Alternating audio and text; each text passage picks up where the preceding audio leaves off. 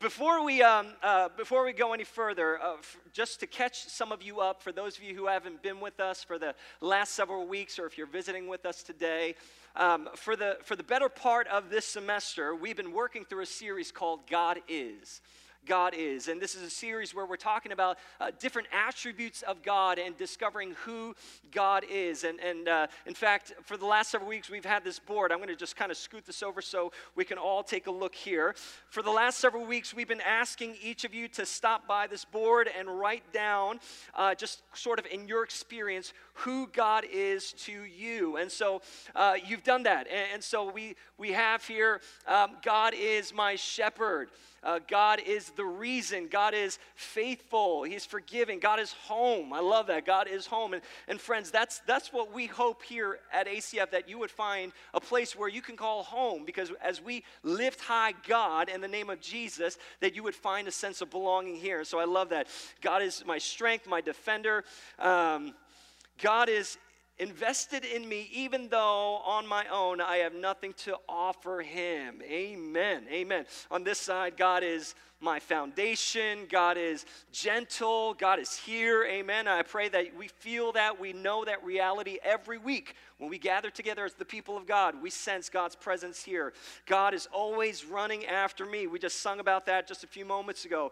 God is my advocate. And so I don't know about you, but when I look at this, God is unconditional. I say amen to all of that, right? Like, God is all of these things and so much more. And that's what this series has been about, reflecting on who God is. And we've been journeying through this. And so today we come to the final installment of the series as we wrap up the series neatly with a nice bow and send it off. We're going to be talking briefly about how God is love. I want to talk to you today briefly about how God is love. Now, before we dive into this particular topic, let me point out something to you that you may not have picked up on during the course of this series. There was a very intentional ordering of the series on my part. You need to know, friends, I didn't sit in my office and I didn't throw a bunch of attributes of God into a hat and sort of, close my eyes and randomly pick them out and say, this sounds good, I'll talk about this. That wasn't the process. There was a very intentional selecting and ordering of these particular attributes that we've been studying in these last several weeks. If you remember, we started off this series with the holiness of God, and we established that God is holy. We said that God is holy. And then we moved into the sovereignty of God, and we acknowledged that God is sovereign. This is who he is. He's sovereign. He's all powerful.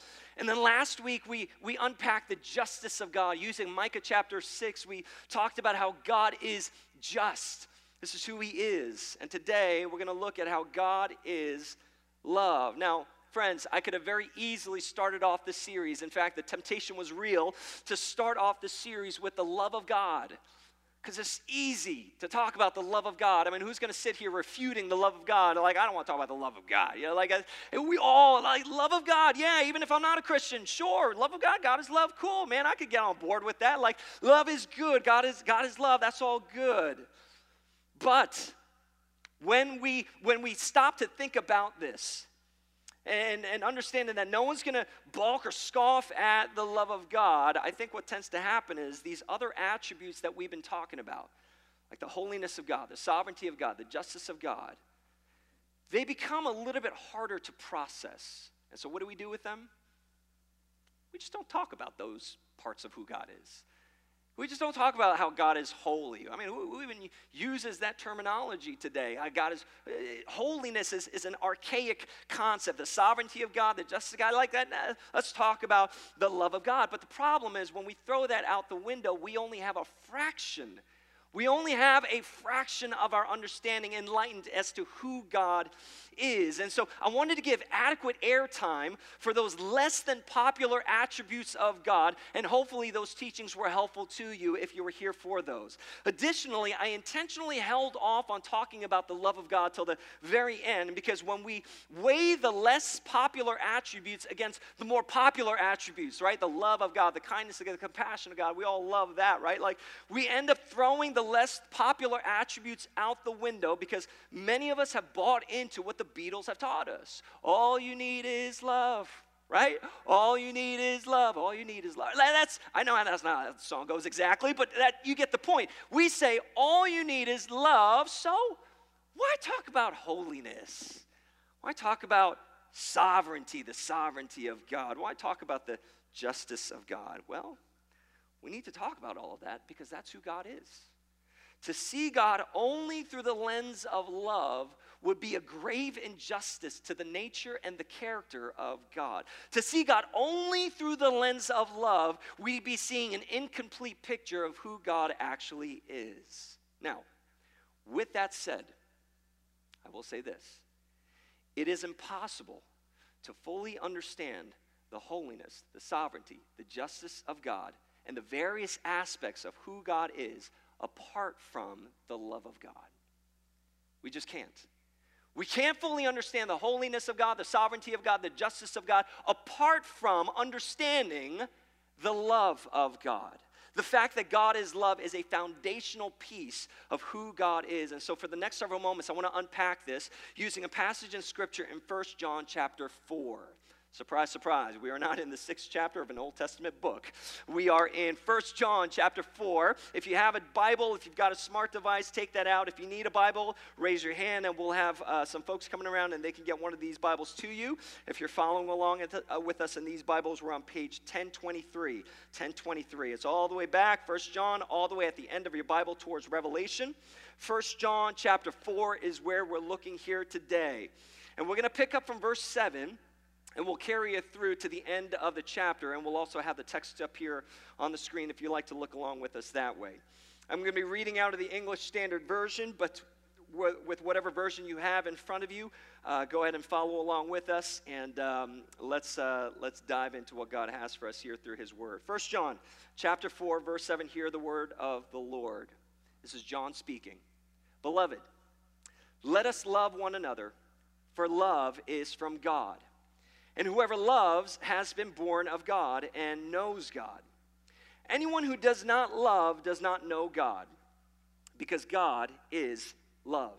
There's our basic premise for this morning. God is love. Verse 9. In this, the love of God was made manifest among us, that God sent His only Son into the world so that we might live through Him. In this is love, not that we have loved God, but that He loved us and sent His Son to be the propitiation for our sins. Beloved, if God so loved us, we also ought to love one another. No one has ever seen God. If we love one another, God abides in us, and His love is perfected in us. By this we know that we abide in Him and He in us, because He has given us of His Spirit. And we have seen and testified that the Father has sent His Son to be the Savior of the world. Whoever confesses that Jesus is the Son of God, God abides in Him, and He in God. So we have come to know and to believe the love that God has for us. God is love, and whoever abides in love abides in God, and God abides in him. By this is love, and perfected with us, so that we may have confidence for the day of judgment, because as He is, talking about Jesus, so also are we in this world. There is no fear in love, but as we just sang just a few moments ago, perfect love casts out fear.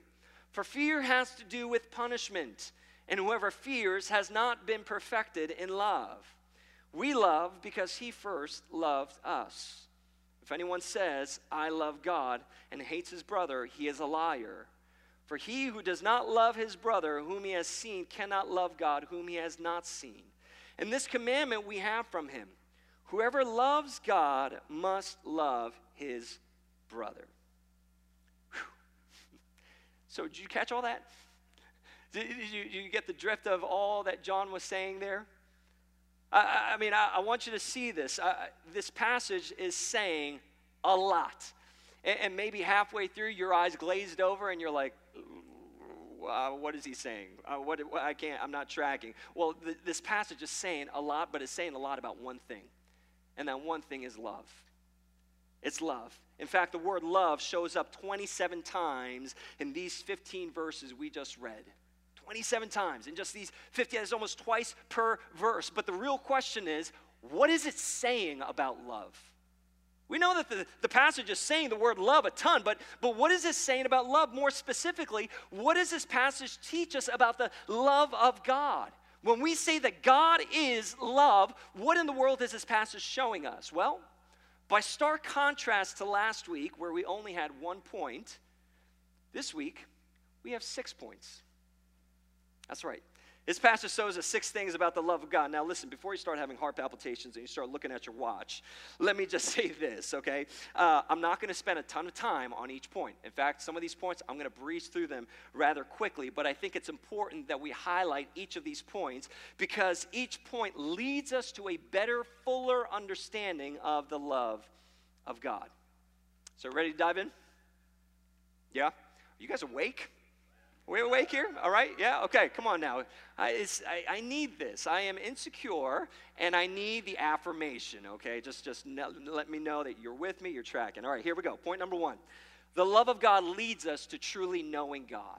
If you're taking notes down, you might want to jot this down. The love of God leads us to truly knowing God. Friends, verses 7 and 8 couldn't be more clear. There isn't any way to confuse what John is saying here in verses 7 and 8. Listen to what he says here. He says, "Beloved, let us love one another."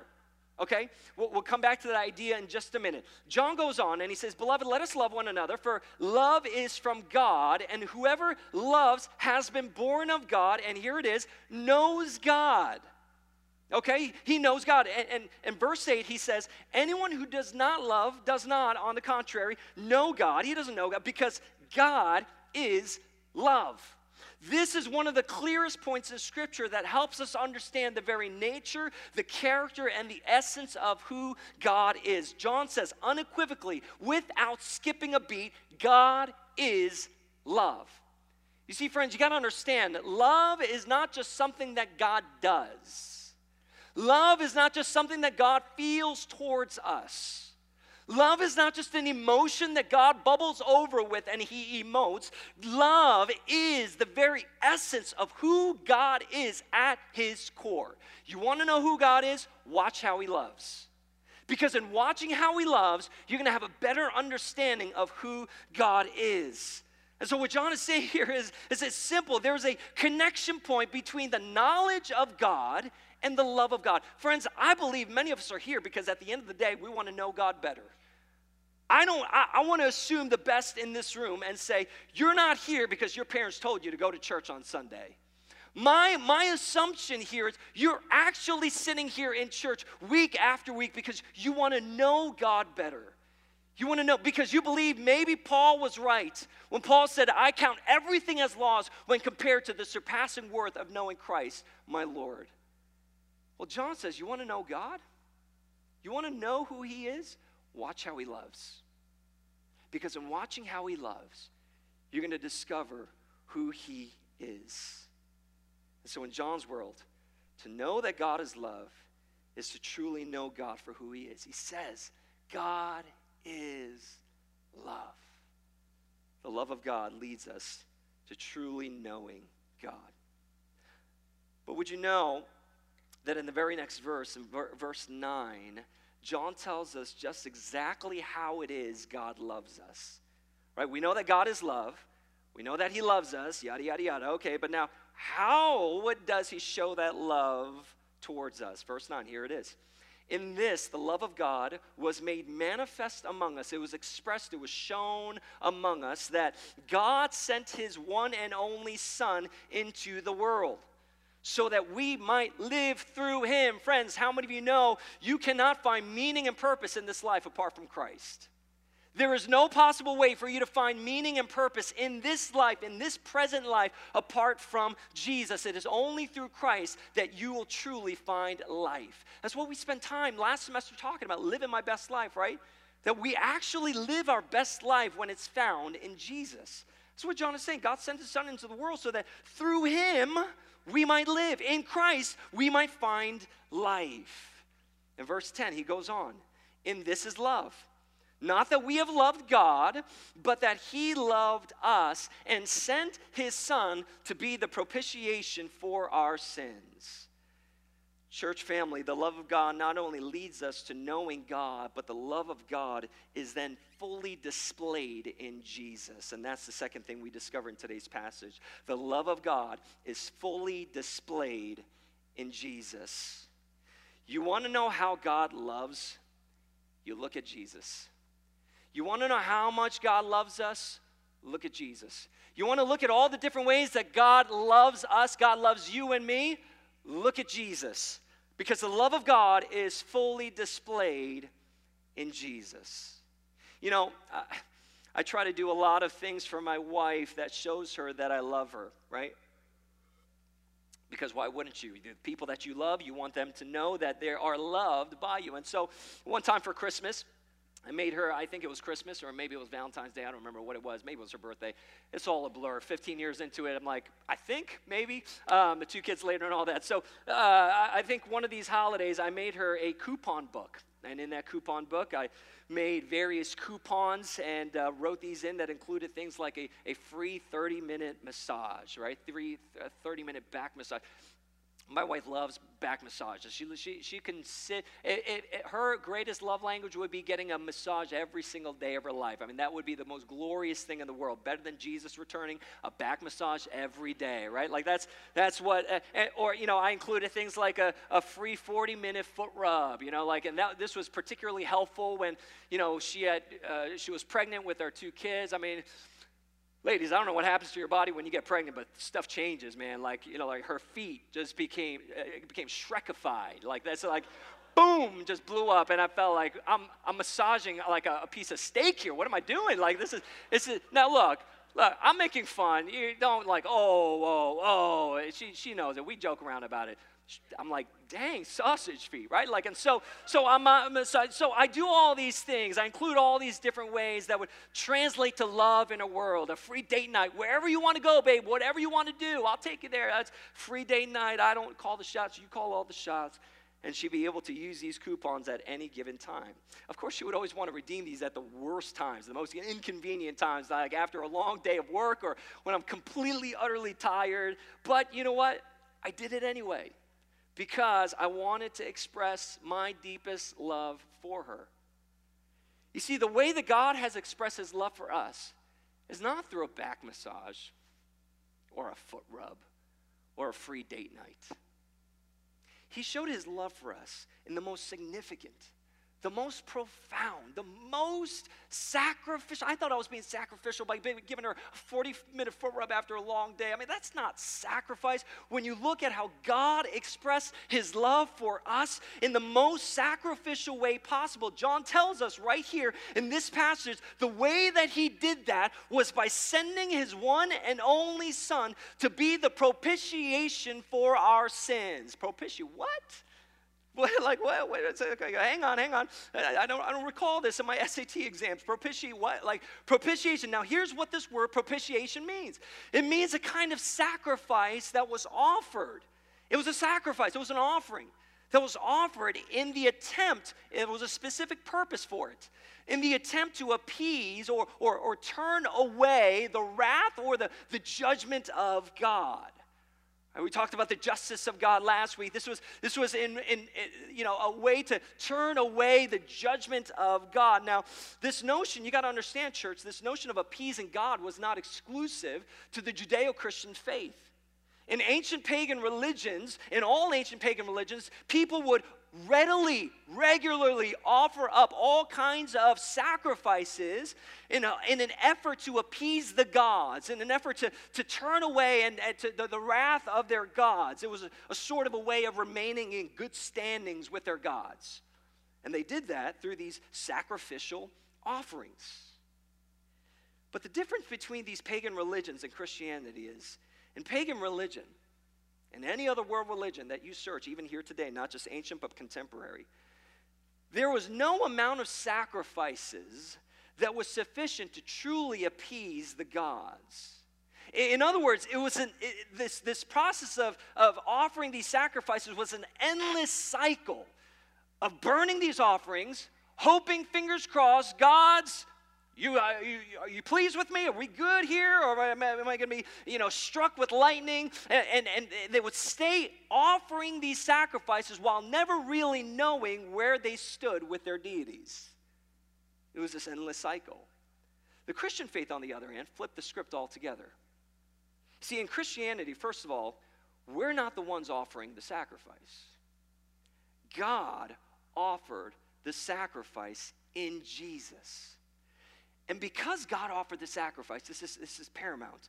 Because God offered the sacrifice, we can walk in confidence, in full assurance, knowing that Jesus and the work that he accomplished on the cross is sufficient, is more than sufficient to turn away the wrath and the judgment of God against us. In other words, we don't ever have to sit around wondering, God, are you good with me? Are we good? We don't ever have to sit around wondering if we're in good standing with God. For those of us, listen now, for those of us who have placed our trust in Jesus and have surrendered our lives to Christ, we can know with great confidence that Christ's sacrifice on the cross was enough. We don't have to add anything to that. We don't dare take away anything from that. It was more than enough. Christ's sacrifice on the cross was the all-sufficient final payment for our sins once and for all. There's nothing we can do to add to that. That's what John was talking about when he said, God sent his son to be the propitiation for our sins. Jesus was that sacrifice on our behalf. And this is how we know that God is love. Because when we gaze upon Jesus and when we look upon the cross, we begin to see that the love of God was on full display, fully expressed, without abandon, through the person and the work of Jesus. It's displayed in Christ. But now this passage shows us a third truth about God's love. And he challenges us with this reality. And here's the third point. The love of God then calls us to love others the same. He calls us to love others the same. I mean, look, if you didn't catch this throughout the passage, you're either sleeping or you're reading from a different passage. I don't know how you could have missed this. Because when you read through this passage, it's all over verse 7, verses 11 through 12, verses 20 to 21. I mean, John mentions it all throughout, and his message is simple. And it is simply this. If you claim to know this God of love, the proof of that is in your love for people. If you claim to know this God of love, this God of the Bible, this God that we profess belief in and we follow, we devote our lives to, if you claim to know this God of love, the proof of that, the evidence of that is in your love for people. Some of us do a great job at loving God, but a terrible job at loving people. Can I poke and prod here a little bit? Some of us love worship. We love coming together and worship team lead us in singing and song. And we love, loving God is easy. Because God, you love me, I love you. We're a big happy family. Like, right, but kumbaya, let's just hold hands and say, like, it's all wonderful. Like, I love God. Loving God is not a problem. I love listening. I love going to church. I love listening to good messages, and I love singing good songs and all these things. But some of us are terrible when it comes to loving people. And John is looking out at across churches in his region, and he's seeing the same thing, and he's like, something's off here. Something does not make sense. Because if you truly knew this God, if you truly knew that this God is a God of love, the evidence of that would be in how you love people. In other words, you can't claim with your lips that God is love and at the same time have no love for people in your heart. You can't. It is illogical, theologically unsound. It is a violation to who God is if we were to live in that dichotomy. Do you want to know how well you know this particular attribute of God? We're talking about the love of God, right? Like, how will you know that you have a handle on this particular attribute of God's character and nature, the love of God? Well, ask yourself the question, how well do I love people? How well do I love people? And look, I'm not talking about like your bestie, okay? I'm not talking about your, the people that you like, the people that you vibe with, the people that you like, I'm not talking about that. I'm talking about people from a general scope of your life. When people look at your life, when people look at you, the kind of person you are, is the first thing that comes to mind, oh, dang, they love people. That dude, you can't get him to not love, he just loves people. And can I just make one more clarification? I'm not talking about personality types. Don't confuse this with being social. Being social does not mean that you necessarily love people. There are a lot of people who likes to hide behind being social so that they don't actually have to truly do the hard work of loving someone in the mess, in the thick of their things that they're going through. I'll just be social, put a smile on my face. Hey, how you doing? Small talk. I'm not talking about, that's not what John's talking about here. So whether you're an introvert or extrovert does not mean anything when it comes to a heart that authentically and genuinely cares and loves for people. And so how well do I love people? Because according to Scripture, the extent by which you love people reveals your true understanding of who God is. You might not really know who God is if you have no love for people in your heart. Hate to break it to you. You might have grown up in the church. You might have walked with Jesus for all your life, read your Bible every single day. But if you have no love for people, I'm not saying it. Scripture's saying it. You got to ask yourself the question, do I really know God after all? Because the love of God calls us to love others the same. Number 4, the love of God secures and deepens our relationship with God. Some of you know the late Eugene Peterson. He wrote the paraphrase of the Bible, The Message, and I love how Eugene Peterson paraphrases this part of Scripture in The Message. He takes verses 13 through 17. If you don't have The Message, no problem. We'll put it up here on the screen. And he says it like this. He says, "This is how we know we're living steadily and deeply in him." How many of you want to live steadily and deeply in God? Amen? Right? Like that's what I want for my life. This is how we know we're living steadily and deeply in him and he in us. He gives us life, from his very own Spirit. Also, we've seen for ourselves and continue to state openly that the Father sent his Son as Savior of the world. Again, the love of God is fully expressed and displayed through Jesus. Everyone who confesses that Jesus is God's Son participates continuously in this intimate relationship with God. We know it so well. We've embraced it heart and soul, this love that comes from God. Here it is again. God is love. Remember what we said a few weeks back. When there's repetition, it is emphasizing something of importance, of great significance. God is love. When we take a permanent residence in a life of love, we live in God, and God lives in us.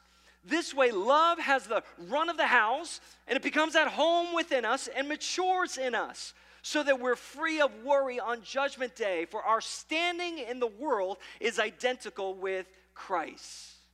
You see, what that's saying, people of God, is that the love of God is what secures our relationship with God. You ever wonder, how's my relationship with God doing? Any of you fret over that? It's like, how's my relationship with God doing? All right, like, you want to know how your relationship with God is doing? Go to the love of God. Keep coming back to the love of God. This passage is saying the love of God is what deepens our walk with Christ, our intimacy with Jesus. In the ESV, the passage that I read out of today, John uses the word abide. Abide. Abide. He keeps using that word a bunch of times. Whoever abides in love abides in God, and God abides in him. What is he talking about? The word abide, meno, means to stay, to remain, to be with. John 15, abide in me and you will bear much fruit. Stay with me, remain with me, walk with me, be intimate with me, and you will bear much fruit. Friends, you got to hear me. The only way to have an intimate relationship with God is to come to know the love of God. It is impossible to grow intimacy with your Heavenly Father if you don't know how much your Father in heaven loves you. You can't. It is virtually impossible to have a meaningful relationship with God, to grow in intimacy with your God, if you don't know how much your God loves you. Without that knowledge of God's love for you, all of this, what we're doing, it becomes empty rituals. It becomes dead religion. But when God reveals just how much He loves you, but once you come to truly know the love of God, not just from a cognitive standpoint, Trish mentioned this earlier when she was up leading worship, not just from a cognitive standpoint, but from a deeply experiential, emotional place where you feel it in your gut and you don't even doubt for a moment. No. I'm loved by God. Ain't nothing going to rattle that belief. Nothing's going to rattle that confidence. When you know in that place, you'll find that your relationship with Him secures and deepens to new depths and new heights like never before.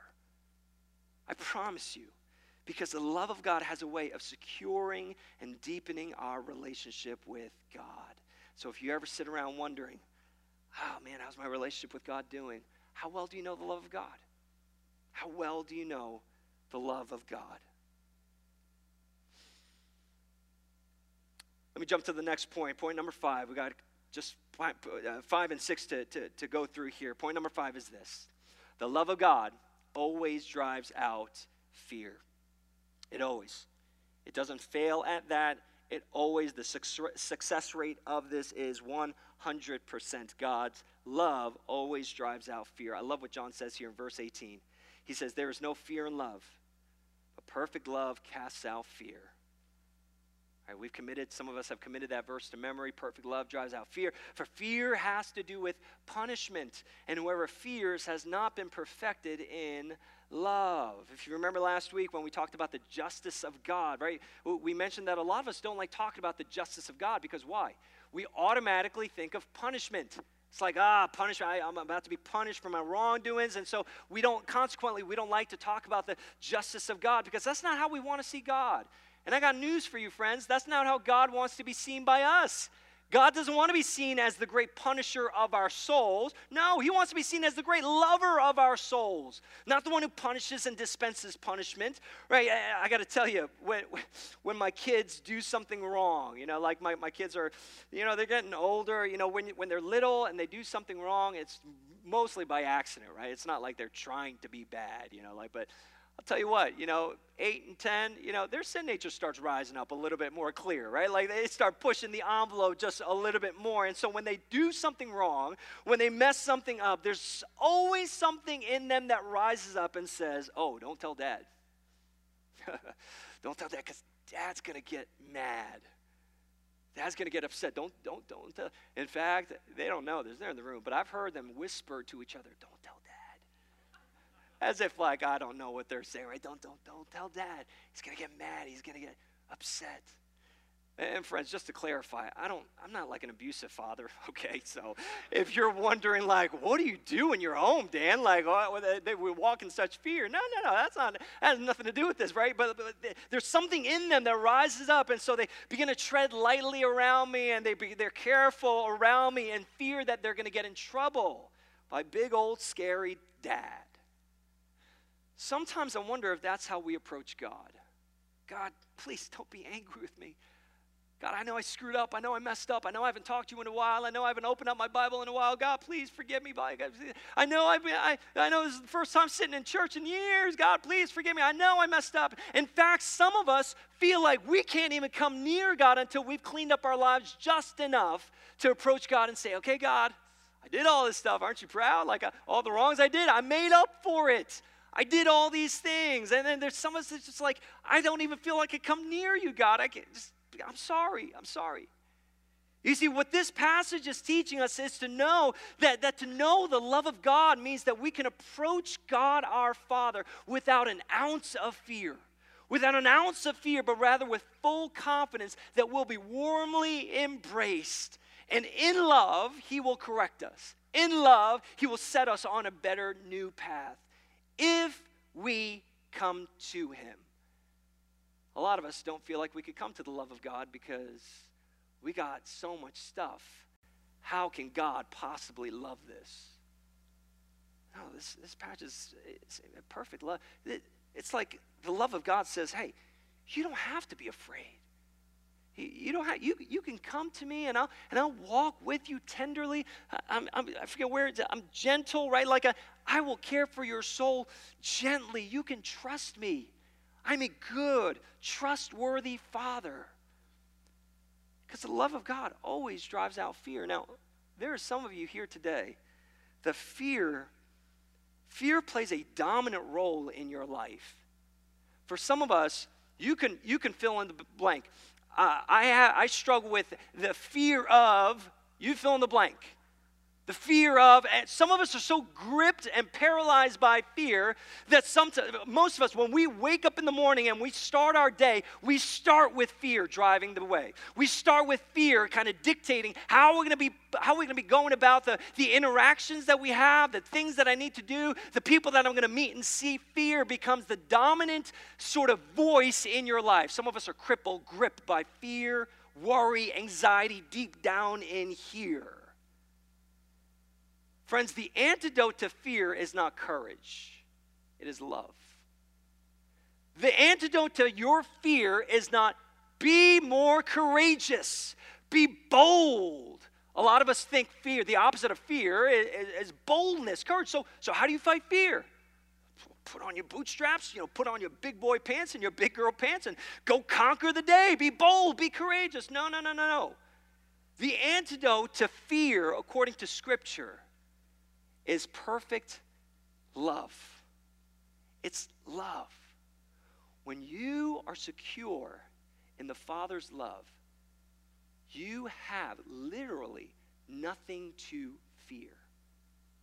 I know for some of us who struggle with fear, you can't even get your head wrapped around that because we've lived so long with fear driving the car of our lives. But what would it look like to be freed up from that? To be delivered from a spirit, an oppressive spirit of fear in our lives, to say, you know what, I'm not going to be driven by fear. The antidote to that is the Father's love. It's the Father's love. Let me jump to this last point. You guys still with me? Still with me? You got room for one more? Thank you. One person in the back. Cool. The love of God compels us to love God. This is the shortest verse in this passage, but it packs a great punch. John simply states in verse 19, we love because he first loved us. We love because he first loved. The love of God compels us to love God.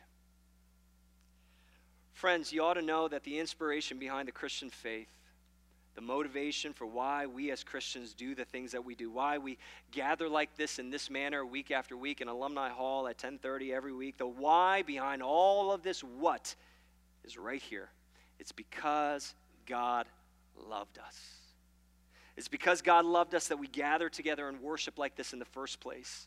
It's because God loved us that we sing songs of worship and praise to our God. It's because God loved us that we raise our hands in worship and surrender to this God. It's because God loved us that we open up this book and we study out of it because we want to know more of who this God is. It's because God loved us that we gather together and we fellowship and grow together in community. You see, everything that we do in our lives as followers of this God, as followers of Jesus, is to become an expression of love that is motivated, that is inspired out of our understanding of God's love for us. We do all of this because God first loved us. Friends, if you don't get that, a lot of this of what we do, you're not going to get.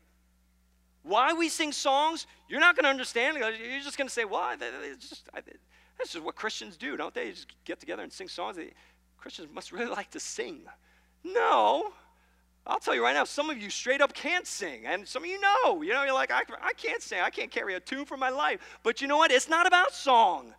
And you know that. If you've been walking with Jesus any length of time, if you know the love of God, you know that it's not about Christians like singing, right? It's so much of what we do just won't make sense if the love of God does not make sense in your world. Why do we do any of this? Why does any of this become an expression of our love to God? Because he first loved us. He initiated all of this. It wasn't my idea to come together every Sunday morning and worship and sing songs and open up God's word. And no. God is the one who initiated all this. He said, I want you to know how much you are loved. And out of that place of understanding and receiving his love, we respond. The love of God compels us. We can't help but to respond to the love of God with love. I'm going to invite the worship team forward. What do we do with a message like this? The question is, with a message like this, preached out of 1 John chapter 4, where John just says so much. And I mean, and even with my 6 points, there's probably a half dozen more things that I could have said on what John said. But what do we do with a message like this?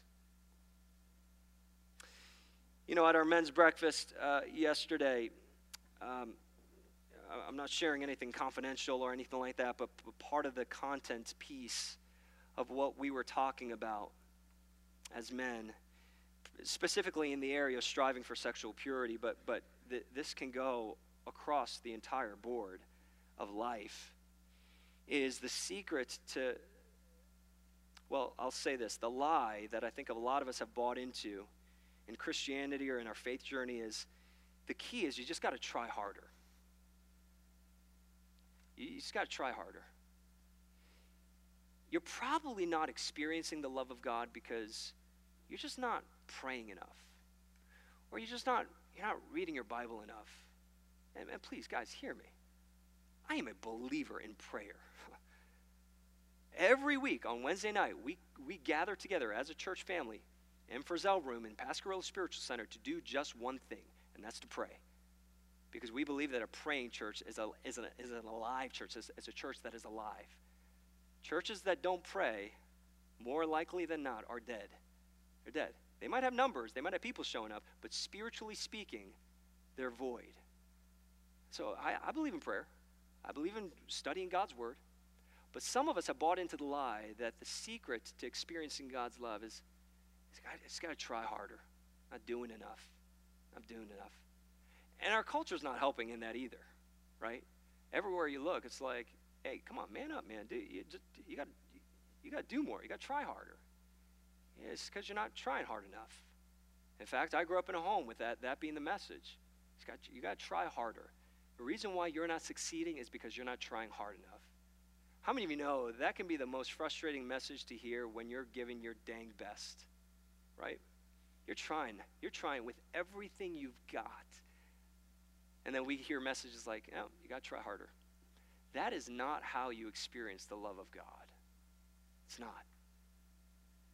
When you look all throughout the Gospels and all throughout Scripture, what you see is Jesus walking alongside people and saying, hey,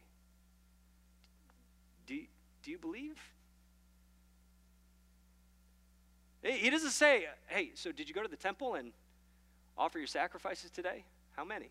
2 turtle doves, a goat, a young calf? What are we talking here? Qualitatively speaking, no, Jesus says, hey, I'm giving you this. Do you believe in it? You want to receive it? You see, the key to the Christian faith and receiving and understanding the love of God is simply this. We talk about this all the time here in ACF, don't we? Open hands. God, I am here to receive. When we receive, God pours out. And when God pours out, it wrecks us. It changes us. The love of God becomes so real and manifest in our lives that we become different kinds of people. And it comes. This is the first step right here. It's not about trying harder. It's not about mustering up all that's works. It's saying, okay, God, I'm going to stop it. I'm just going to receive. I'm going to receive. So today, can we do that as a church? Can we just say, God, I'm done with trying. I'm done with striving. I'm just going to come to receive.